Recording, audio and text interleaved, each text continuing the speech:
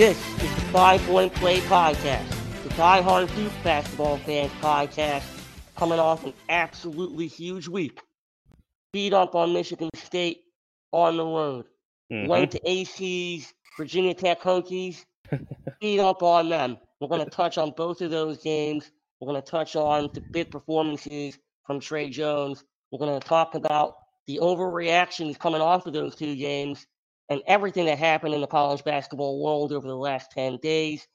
Top 10 teams are dropping like flies. We're also going to talk about the 5 Point Play Podcast Christmas wish list. We're 2 weeks away from the fat man coming down the chimney. AC, I hope you got plenty of cookies ready for him. And speaking of Christmas wish Myself list, too, man. Speaking of Christmas wish list, we have a lot of news to talk about in Duke recruiting, but we got to start off with the big win in East Lansing. Tre Jones just beat up on Cassius Winston and had a monster night with 20 and 12. AC, I got to give you credit here. It's the season of giving. You were absolutely correct on the performance of Duke up in East Lansing. We took it to them. We had a 23-point lead at one point, and really the game was never a question. Yeah, that was a very nice win for this team. And yeah, I mean, just looking at it going into it, I wanted to watch a fair amount of Michigan State this year because I wanted to see what we had coming up and see what we were facing when we went up there to East Lansing. And quite honestly, I have not been impressed yet by them all season. And I mean, we got to see them a little bit in person, even up in New York. And it's just a team that, and Izzo's teams always fit exactly what it is that Coach K likes to do. He likes to pressure the ball. He likes to overplay passing lanes. Izzo doesn't spread the floor well ever for teams like that. So we just get to kind of squeeze down and create turnovers against Izzo's teams in general. And, you know, they usually have the rebounding advantage on us, but not this time around. This is a really good rebounding Duke team. So I figured between those two things, on top of the fact that Michigan doesn't have many floor spreaders, and we had been on a little bit of a hot streak in our shooting, nonetheless, I was really, going into this game, I really felt like we had this one in the bag, and we did. Like we just went in there and we just dominated. That we did what we wanted to do against Michigan State, and Tre was a man possessed. He was absolutely possessed. I honestly think, not even lying about this, I really do think that the couple of bad games he had leading up to this, I really think he's looking ahead. I think he needed this monkey off of his back. From after last year with everything going on with his mom and then everything that happened with that Michigan State game in the Elite Eight, I think he took a lot of onus as to this is my fault why we lost this game. I really do think, man, as it got closer to that game, it was weighing heavily on his head and heart. And I'm really, really happy that we're past this game for him now and he had such a good game because we really did need that from him. And I think he's about to take off the rest of the season because of that. Yeah, it was awesome to have Tyus there. I think, Tre talked about it after the game.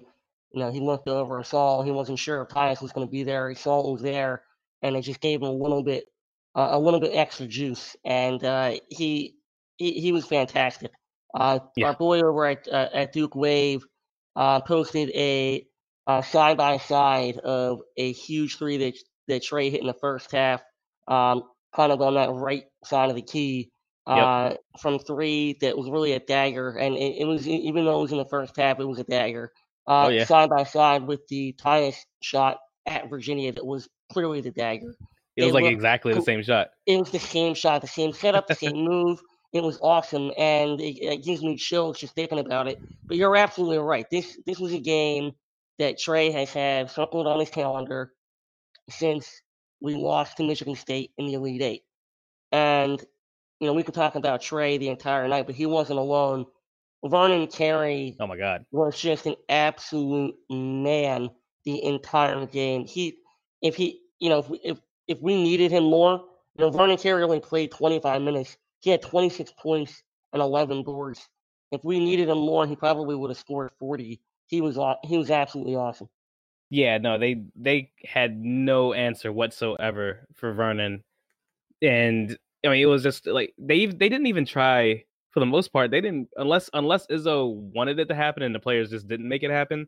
They didn't even try really to double the man, which I was like, is this going to happen at any point tonight? Like, you got to at least double him once. Like, they were coming in with like those little halfway smacks at the ball, things like that. I mean, that's not a true double team. Like they weren't really coming with with full-fledged guys with arms up, reaching for balls, two hands, all that type of thing. All the double teams you see, they didn't try to take the lobs away from the backside. None of it. They really left it as Xavier Tillman one-on-one and Bingman one-on-one. And thank you, Tom, for that, because I really appreciate it. The other really encouraging thing was Vernon was 9 from 12 from the line. So, a stark difference from, hate to keep bringing this game up, but a stark difference from the second half of Stephen F. Austin. Like, Vernon was absolutely in it to win it. They said the fans were giving it to him beforehand because, Michigan State was second on his list behind Duke. So the fans were giving it to him and everything else. So, obviously something there fueled his fire a little bit too. So that was really nice to see. Yeah. And I want to, kind of wrap this up with three other guys. One, Matthew Hurt, came right out of the gate, hit a big three to open the game up. Mm-hmm. He had a very nice night, 27 minutes, 10 points. He was 2 or 3 from deep. I thought Jack White played extremely well.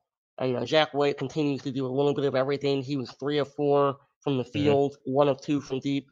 But his contributions usually aren't going to be in the points column.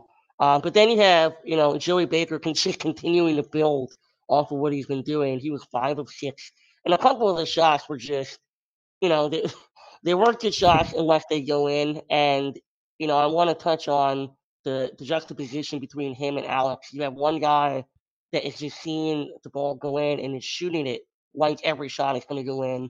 And then you have another guy in Alex, and the reason he only played is, for 7 minutes in this one, he took one shot.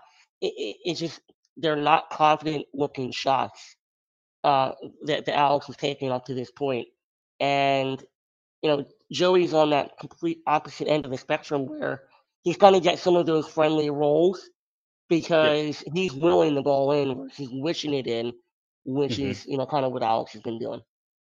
Yeah, absolutely. And the other key factor there is he now has the blessing from K to take those shots. That's the other part of it. I think if he took some of the same shots he took against Michigan State, against maybe Central Arkansas, then he might have been pulled out of the game, might have even been pulled out of the rotation until he was ready to take, efficient shots. But at this point, with the confidence that's brimming in him and what he brings to the team, K has given him that green light that you typically only see 2 and 3 year veterans get. So it's awesome to see Joey getting that green light from K like that.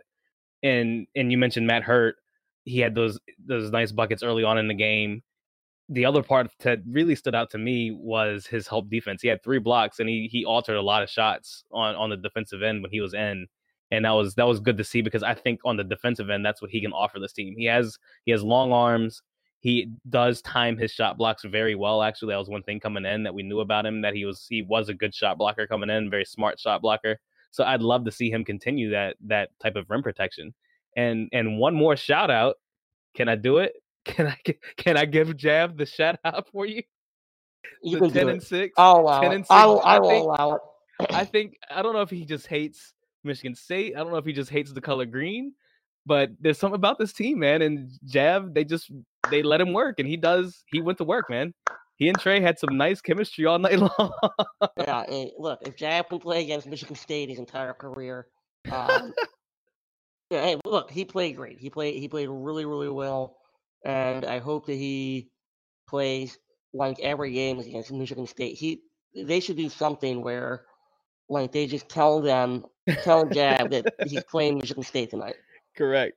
But either way, big win, big time win. We needed it. Regardless of what Michigan State's doing this year, to go up to East Lansing and to really just take them out of the game right out of the gates. And really, it could have been a lot worse. We were called for nearly 2x the amount of fouls that they were. And Israel was still bitching and complaining the entire night for what I'm not 100% sure. Your brains were getting beat in. But hey, good win for us. And let's move on. Next play. Speaking of playing hurt, clearly you guys can hear I'm playing hurt right now. Got this head cold. The congestion. I'm working with all kinds of medication. This playing is the dedication of the 5-point play, man. That's right. And, Cassius Stanley, he came back. in this Virginia Tech game. He started. I did not expect him back until after Right. Christmas. So he plays hurt. Granted, he only played 7 minutes. It was a tale of really pretty much two different games here. We got down 12 early. There was a lot of talk. If you guys listen to Coach K's post game, stayed down in Roanoke, which is about 20 minutes away. Yep. We didn't even get to a shoot around. We had exams and projects and things to take care of, and you got a lot of young guys who've never played there before to come in there. You start slow. The Virginia Tech fans were awesome. They're jacked up, and we come out and we take a big punch early. Coach K, adjusts, goes small. We get, a 20-point lead at one point and kind of really coast the last 8 minutes or so in the second half and cruise to a really, I think, more impressive win than the Michigan State one. This game was a tale of not only two halves, but two different teams, man. Let's go ahead and get whatever beverage of choice you would like, because I'm about to say the word versatility. Because this game was the epitome of that. This shows you exactly what this Duke team can do over the course of the season against anyone in the country. They can game plan any lineup against anybody in the country that they want to, and it will work at least well enough to keep them in the game. If not, like you saw with this game, eventually blow the hot team out of the water. And Tech was playing as good as any team could be. Are they a top 20, top 15 team in this nation? No, they are not. But they played like it. They absolutely played like it. So we go up against someone like Louisville or someone else, and they go small ball or something else against us. I have no worries that the five small guys that Duke puts on the floor, depending on the matchups, that they can hang with whoever they want to play with. And that was really nice to see, man. That was awesome to see this team be able to turn it around in the second half the way they did. But what a great job by K. This one was one of those K is the MVP of the game type situations, because to have the guts to sit Vernon and Matt Hurt basically the entire second half until the game was really out of reach for Tech, and really to just rely on somebody like Jordan Goldwire plays 30 minutes. You know what I mean? Like, to rely on him to just come in and do some work. That was just a great motivational and coaching job by K. Yeah, he talked about it earlier in the season about how, look, everybody has an opportunity to earn minutes and get minutes, and he's going to play not only who's playing the best, but whatever the situation calls for. Vernon was getting double and triple teamed as soon as he touched the ball the entire game. I've never seen anybody effectively. I haven't either. That was actually quite impressive. They were being like, look, anybody but you is going to beat us. They obviously watched the tape. They watched the tape against Michigan State. But he was actually still quite efficient. He's still 4-7, 12 points, 5 boards in only 15 minutes. And, I give Vernon credit as well, because he understood what was going on. And, just kind of the personnel that he was going up against, it wasn't his night. He couldn't guard anybody. That was the main thing. He couldn't guard anyone. It was unfair to put him in that situation. Yep. And Matt, his numbers don't look bad. It just, defensively as well, he wasn't ready. And I love what he did. He basically, we don't say 1 through 5 or anything, but Jack was our biggest guy on the floor for pretty much the entire second half. K has to call a timeout within the first 90 seconds of the second half when Tech scores a couple buckets in a row, and we're on the verge of potentially letting this thing get away from us. He brings in Jordan, brings in Joey, brings in Jack to go along with Trey, and let's give a shout out to Wendell Moore. He played great up at the Garden, but outside of that, I don't know how you feel. I thought this was his best game. Oh, absolutely. I think so too. I loved what he brought to the floor. Number one, no turnovers against a team that was, they really were trying to press the ball on us a little bit and trying to, especially in the half court, they were trying to squeeze everything out in the half court. And that's kind of where we've seen Wendell struggle a little bit. There was one play in particular, and I think I on Twitter, I called it the turning point of his season. And I really do think that was the case. There was a play in the first half where Tech came down on a 2-on-1 fast break with Wendell there. And he just kind of did this halfway, I don't even know if you can call it a skip. I don't know what it was that he did. He jumped in the air a little bit and had his arms down by his side. I assume trying not to get a foul, but it was the laziest play I've seen him make all season. I call it lazy straight up. I've been a huge Wendell fan all year. I will call what he did very lazy. It was absolutely lazy. Not a good play for the ball at all. And not something you're accustomed to even seeing in a Duke jersey. Typically, you see guys going hard after the guy, bringing it down the floor, getting in the passing lane, everything else. He didn't even attempt it, man. And I saw that play, and I was like, "That you're better than this, Wendell." I added him on Twitter and said, "You were better than this. You were better than that play."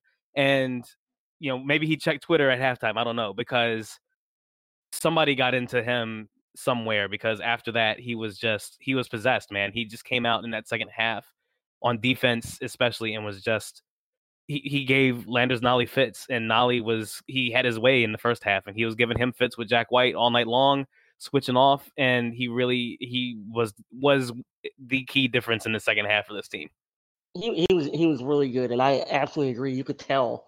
We talked about the tale of two halves, two lineups, or whatever. The tale of two Wendells.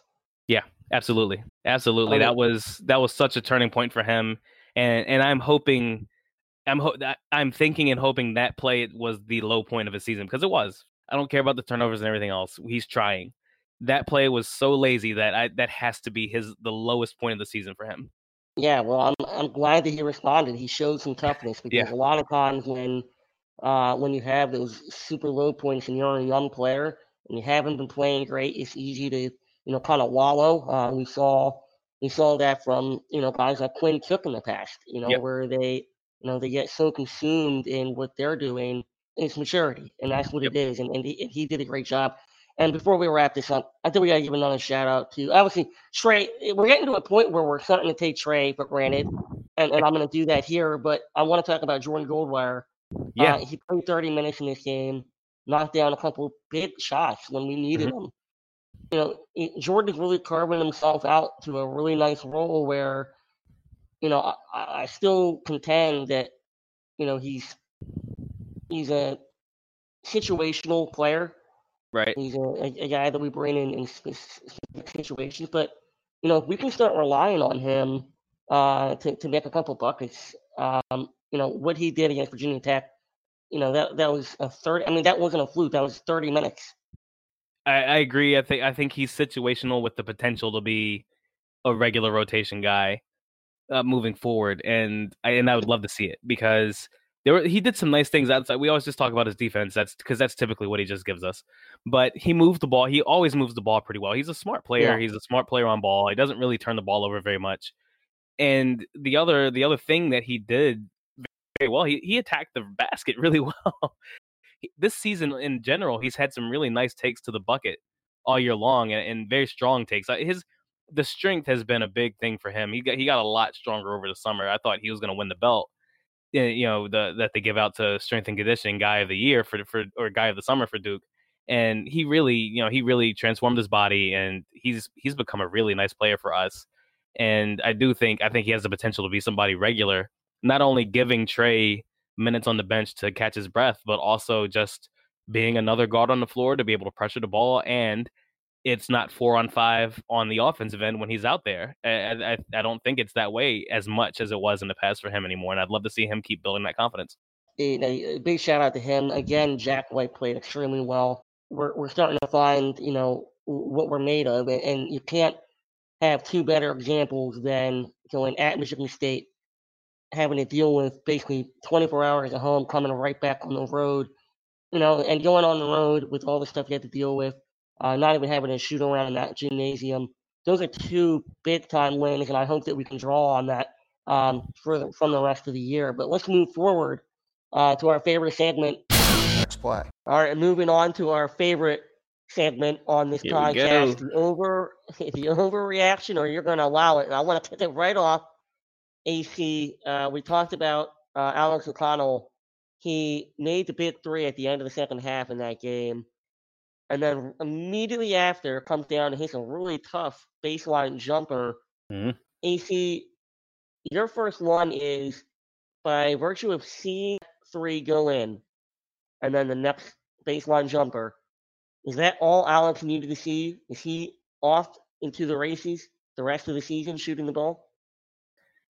I will allow it. I'll allow it. I will definitely allow it, man. When he hit the first three, I was so happy for him, and the first thing I was thinking in my head, and I think I might even put it on our Twitter, was there we go. That's what he needs to see right there. And then he follows that up with what is a very difficult and a very veteran jump shot on the baseline. That off the dribble baseline jumper with a defender nearby. That's a tough shot. It's a good shot, but it's a tough shot, and it's a confident shot. And that's what he needs, man. He needs confidence.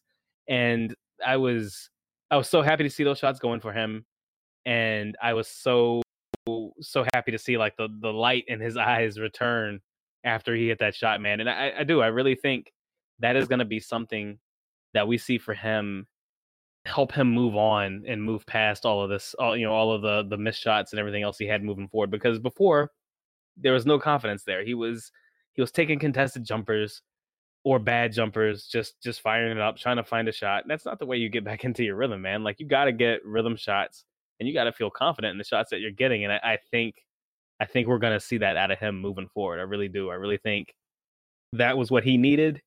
I think that's what the team needed. And quite honestly, I think Kay needed to see that for him as well. I mean, he gave him the confidence anyway to play him a huge amount of time in that second half. We needed him for the small ball. He played him. Alex took 5 threes. He only made 1, but the shots he was taking, they were good shots. They were better shots than he had been getting. So we needed to see it. We saw it. I'm really happy we saw it, and I think from this point on, here we go. We got the Alex O'Connell that we need to see. The biggest question is, I want to see him be able to keep it consistent and be able to maintain that confidence all the way through into March, because that's when we're really going to need it. Like, now's the time for him to hone those skills, but we really need to see that Alex moving forward into March.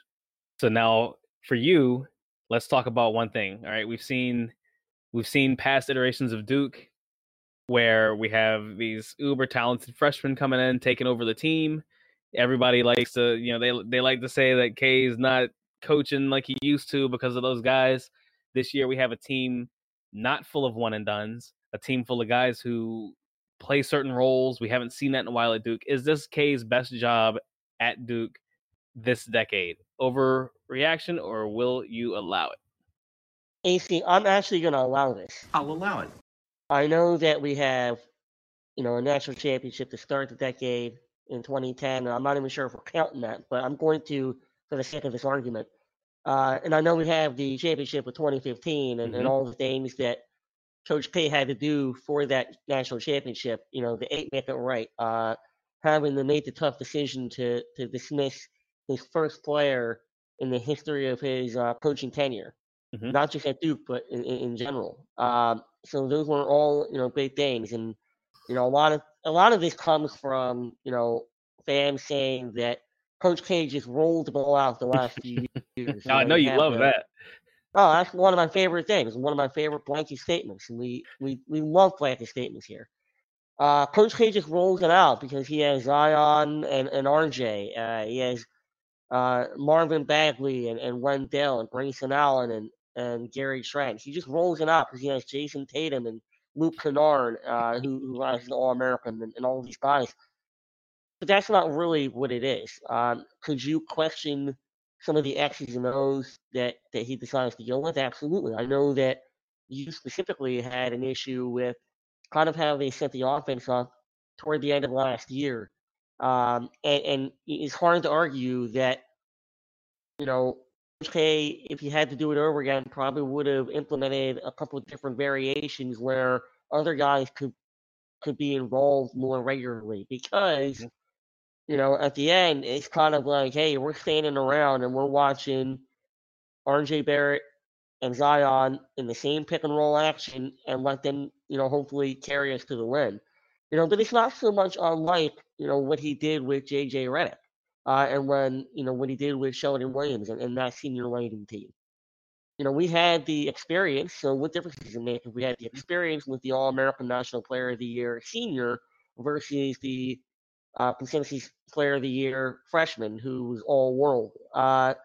It was both a lot of standing around watching and letting your two best guys carry the day. And so if you say that he rolls it out with the one and done freshman, then what did he do on that team? Did he just roll it out then? No, what he actually said was, we have to stop JJ watching. We have to stop Zion watching. We have to stop Marvin Bagley watching. We have to stop Jahlil Okafor watching. Jabari Parker. All these different guys. But a lot of that does fall on K, though, to help his team get past that. Sometimes it's going to work, sometimes it's not. But to bring it back to this year, and granted, we're only 10 games in, one of the reasons I think this is his best job in the last decade is because he is willing to go 10 deep. He is willing to sit Vernon Carey in a game that just is not suited for him against Virginia Tech. He only plays 15 minutes. He has pretty solid stats during that game, but overall, it just wasn't a game for him. He's not afraid to sit Matthew Hurt, a guy that, was presumed to be potentially our top scorer coming into the season by a lot of outlets. He's not afraid to sit him the entire game against Georgetown in the Garden. He's not afraid to sit Wendell Moore at times. The only guy that's pretty much immune from it is Tre Jones.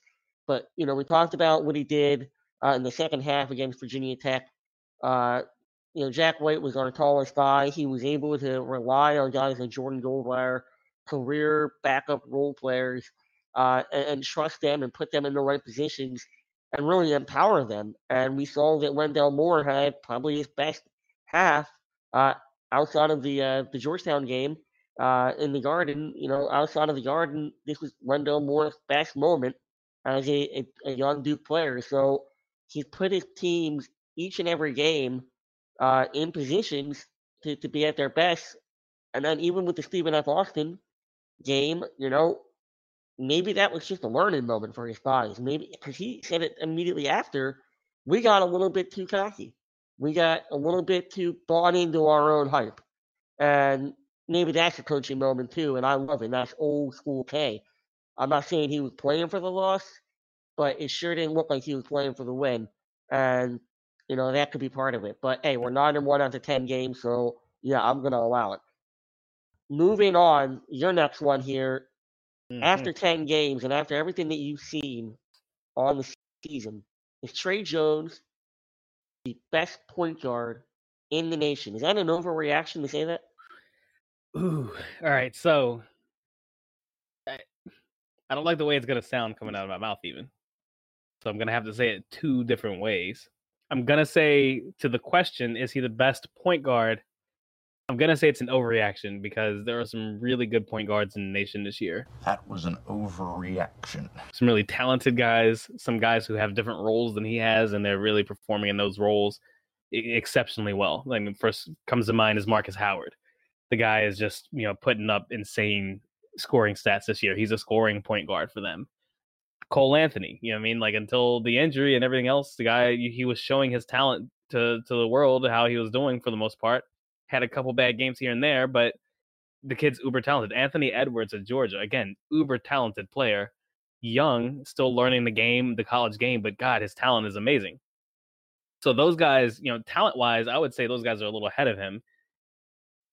But then you take into account what Tre does on both ends. He plays defense better than any point guard that there is in the nation. I don't want to hear Ashton Hagans. I don't want to hear about anybody else. I know who the best defensive player is in the nation, and it's Tre Jones. And so the things he's asked to do on both sides, he's the most important player in the nation, without a doubt. There's no doubt in my mind.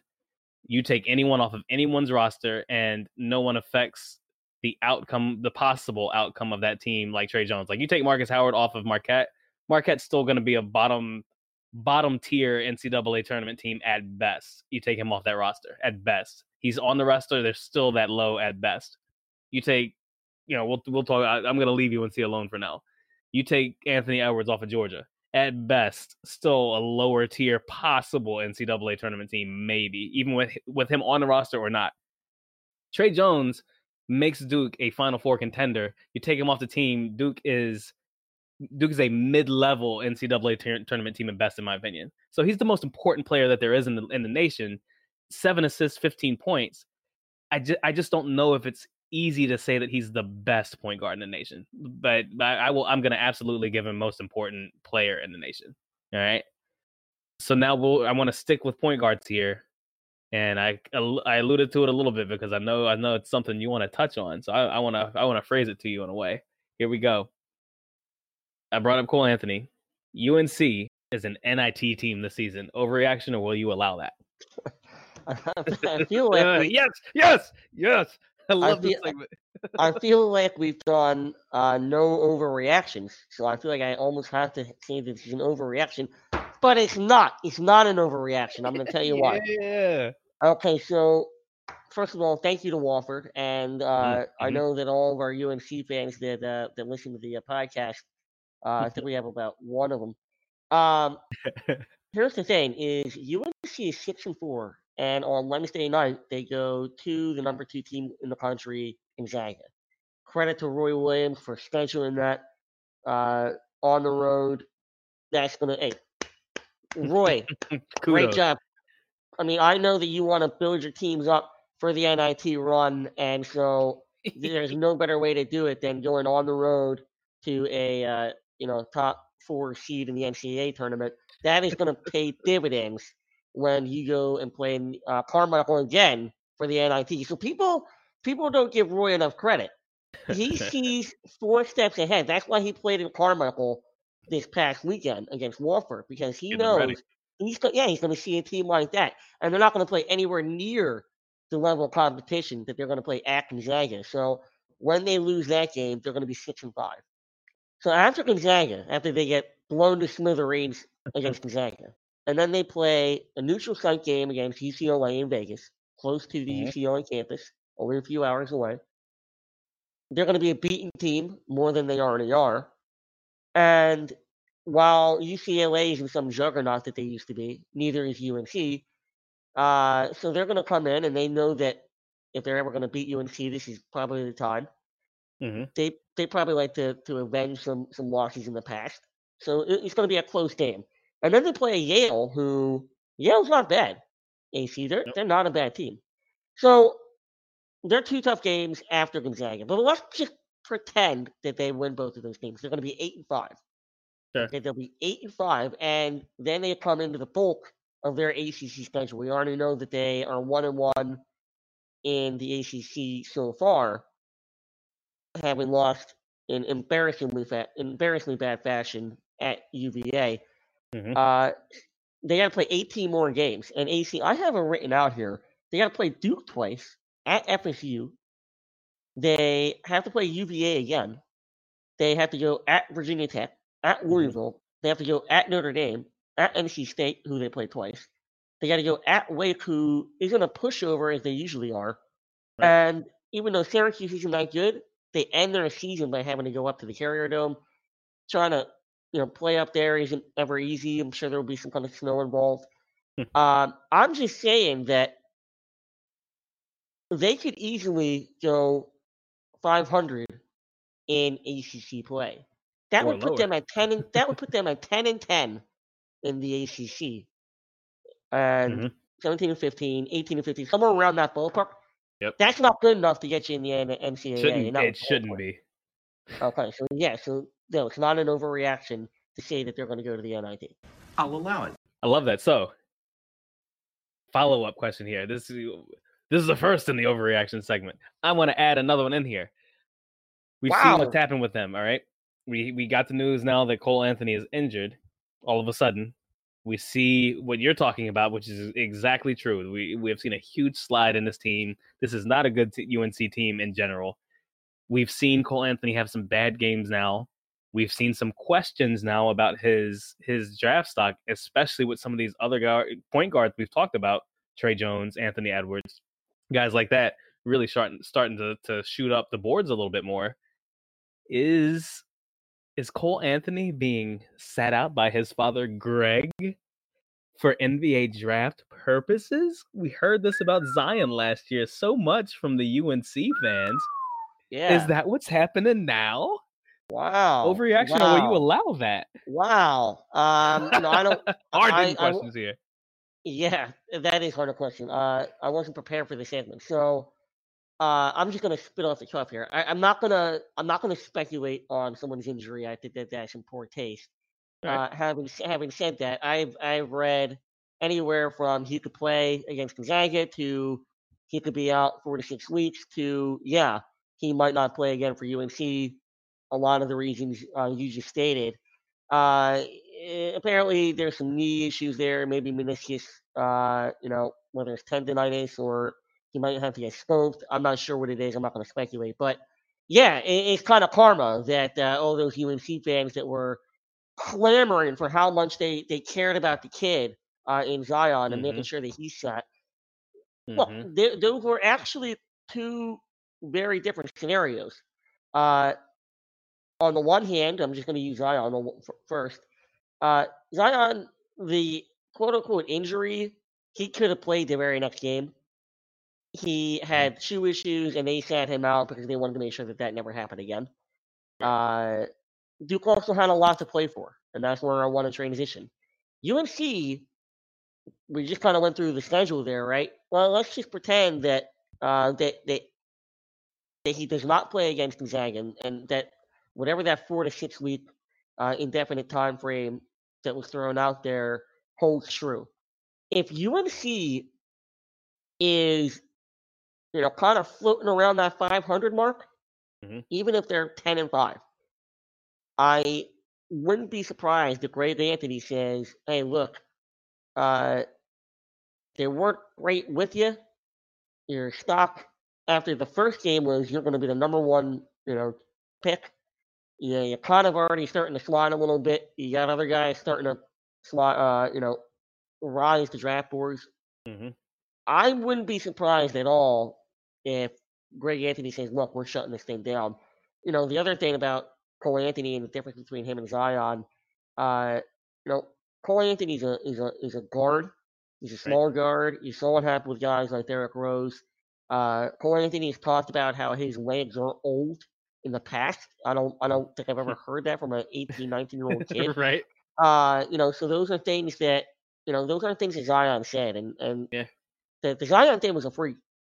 Maybe Cole needs to lose weight. That's because that's what. Oh, right. Zion's too heavy on the knees. Same injury. Right. So So whether it is you're playing too many games, that's one thing, and that's probably for another time. But no, I don't think it's an overreaction. Again, this is a unanimous allow it segment that I wouldn't be shocked if Greg Anthony just says, "You know what, this team isn't worth you coming back for. You don't need to be on the cover of the NIT 2K20 cover by EA Sports, another sponsor of the 5 Point Play podcast." That's right. Yeah, and just to add to what you said before we finish out, man. Yeah, no, I don't disagree with anything you said. I also, if let's say we're not in Greg Anthony's living room and Cole Anthony's living room, let's say that is their decision. You know what? Good for you. So be it. Like the NCAA is still so in many ways it's exploitative with these kids, and in many ways that you don't want you are about to get paid millions and millions and millions of dollars. So why would you ruin that for a team that is garbage? Like, quite honestly, is not a good UNC team. We play the game every year of UNC is going to get it done. They're going to get it done. They're not going to get it done this year. They aren't. We've seen it. We know it. They're not going to get it done. So in the spirit of competition, no, you don't want to see somebody give up on the team that came into your living room and sold their soul to you. You don't want to see that. But in the spirit of competition, cool. But in the spirit of these kids and individually for these guys, I also can't blame them. I can get down with both sides. I can get down with the side of he's gonna play it out for his team, and I'd give him 100% respect for that. And I would also give him respect if he was like, you know what, we're shutting it down, we're getting ready for the draft. I would also respect that.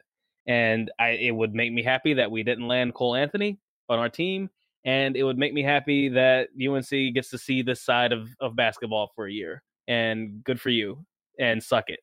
So that's where I want to leave that. All right. And speaking of moving on to Christmas wishes. That's right.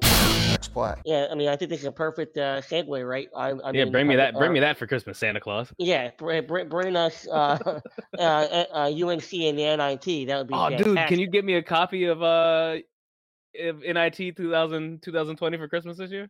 Yeah, absolutely. And Awesome, man. Thanks. Cole Anthony's not going to be on the front. It's going to be Andrew Platek. That's It's going awesome. to be Andrew Platek on That's the awesome. cover of 2K20 by EA Sports, proud sponsor of the 2019 version of 5 Point Play podcast Christmas wish list. And let's get right to it. The first one is Jack White. Jack White is currently shooting about 31.6% from three. My Christmas wish list is that he shoots above 35% the rest of the year and is consistent the rest of the year. This is kind of like that time frame where he kind of fell off last year, so I want to see him be consistent in his senior year from deep because we're going to need him. I like it. All right, let me give you one of mine. So we've seen it now with Cassius, and we've even seen Vernon have just a slight issue with some cramping in his quads, things like that.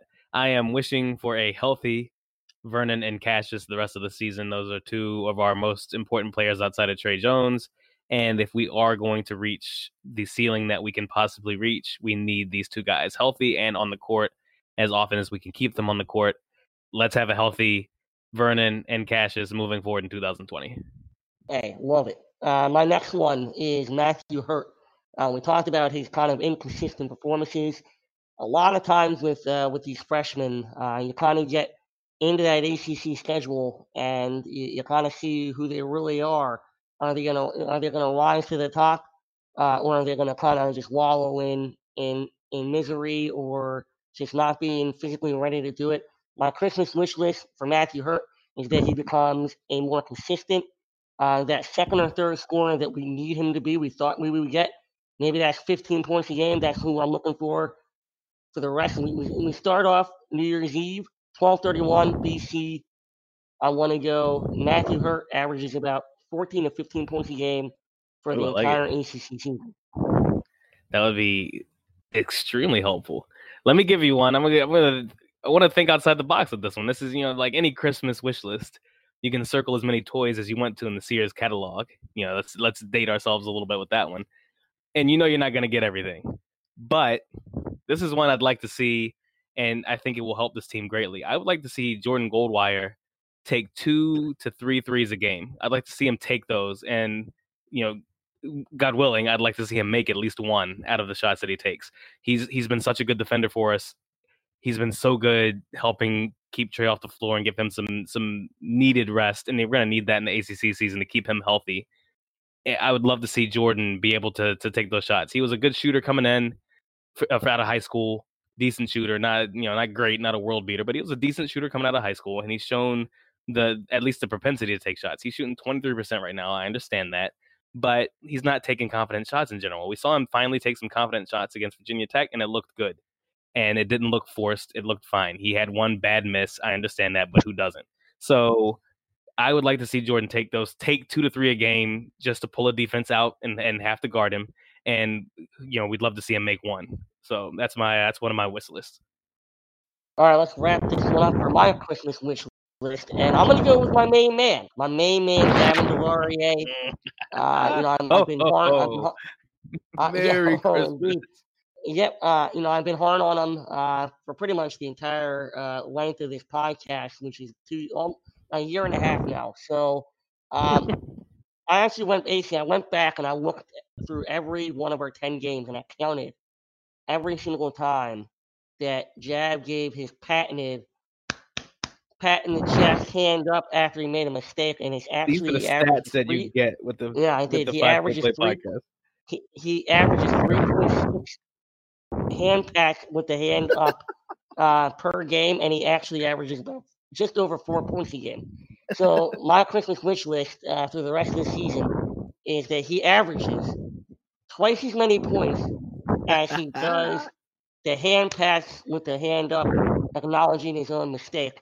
That basically means Jab, stop making dumb mistakes, and keep your 4.5 to 5 points a game. I love it. I love that. All right, let me. I'm gonna finish this thing off. I don't know if I can top that one, but I would love to see on my wish list. I would love to see Wendell average 14.5 points a game and less than 2 turnovers a game the rest of the season. I don't think it's out of the realm of possibility. Right now, he's averaging 7 points a game, but those are with quite a few games where he didn't score a single point or score two. We've seen him where he can take the ball and score upwards of 15, 16, 17 points when he takes really good, efficient shots and gets to the basket. And I think the turnover thing with Wendell has been overblown a bit. People complain about the amount of turnovers he has. But if you really look at his stats, outside of the outlier of Georgetown, where he had 7 turnovers, he hasn't averaged more than 2 turnovers a game. And with the Georgetown anomaly, he has averaged 2.3 turnovers a game. So he's not averaging a bunch of turnovers this season. He's not turning the ball over a lot. It's just that he hasn't gotten a lot of minutes. And I understand what's going on. He hasn't got a lot of minutes and he's turning over the ball in those minutes. Understandable. I get it. But Wendell's a really good player and we are going to need him. As much as people complain about the guy, we are absolutely going to need him this season. He's a really good player, really strong player. I want to see him in that 14.5 point range, and I want to see him less than 2 turnovers a game. That's going to be huge for this team. Well, it's between him and Matt Hurt averaging the same amount. We're going to be scoring about 200 points a game. All right. Yep. So hopefully Santa gives us everything that we've asked for Duke Hoops. We got a lot of things on our list, and really we could have gone a little bit further, but let's get to we're going to be away. We got Christmas coming up next week, next Wednesday. Yeah, next Wednesday, right? Yep. So we have Walford, who coming off, and we were all Terriers on Sunday, but we were all Terriers last week. We were all Terriers on Sunday, but not on Thursday. So we have them coming in the Cameron Indoor. Anybody that watched any bit of that game knows that they're going to be a small, scrappy team where their biggest guy on the court might be 6'6" for large stretches of the game. Could this be another game where it's not really suitable for a guy like Vernon Carey? It feels that way, right? Like it feels that way. Like their tallest player is Chavez Goodwin. He's 6'9". Good player. Like nothing great, but yeah, like this feels like the Georgia State game, even to a very lesser degree the Virginia Tech game. It feels like that because of the size differential and everything else. I love the fact that we can be, take another shot, here it comes, versatile. I love the fact that we can do that and play small ball. I would, though, like to see a game where we can keep our big guys in and let them just work and pound out these smaller kids on the boards and pause, pound them out on the boards, get the good shots down low, really work through the paint and get those good post touches against a small team. I'd love to see us be able to do that because I don't want to see us have to not be us in the NCAA tournament. I like the fact that we can change up and we can be chameleons, but at some point, you just got to go out and do what it is that you do really well, which is get Vernon Carey the ball and let that man go to work. So we'll see. They spread the floor. They cut a lot. They really implement a lot of the same tactics that Mike Young uses.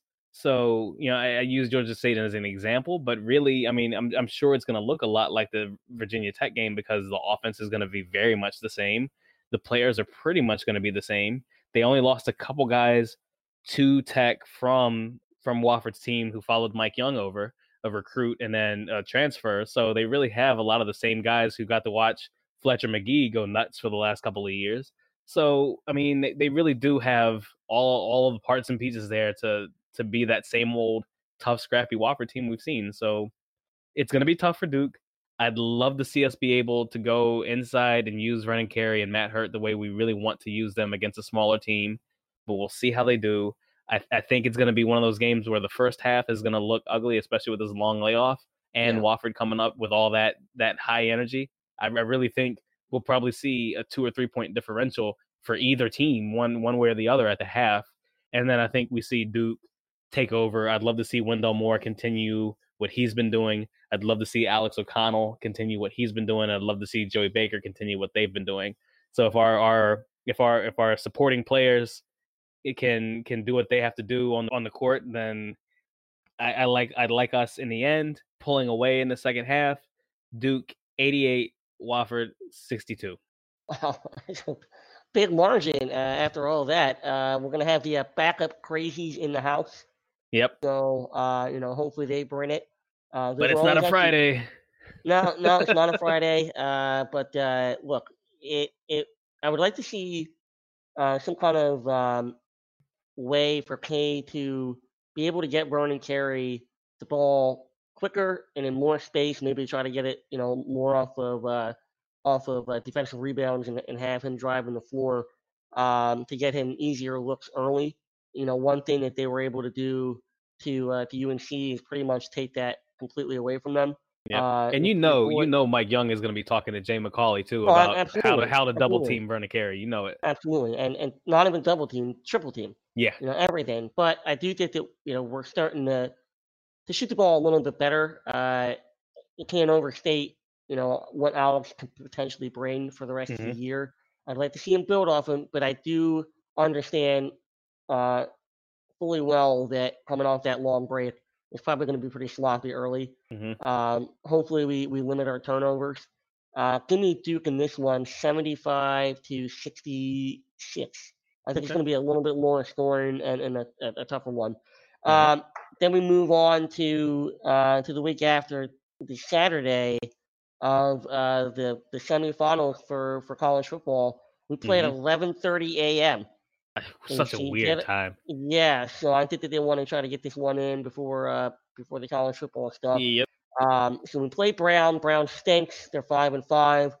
If you are 5-5 in the Ivy League, you're probably not going to get it done. I can't imagine that it's going to be a tough one. I'm sure that Kay is going to let the guys go home for a few days, be with the family for Christmas, and then come back. So it might be another, kind of a sloppy one, but we got to use this game as a springboard to our big ACC game against BC. So I'm going to keep it short. I think we win. I think it might be a little bit sloppy, but eventually it'll be an 84-58 type of win.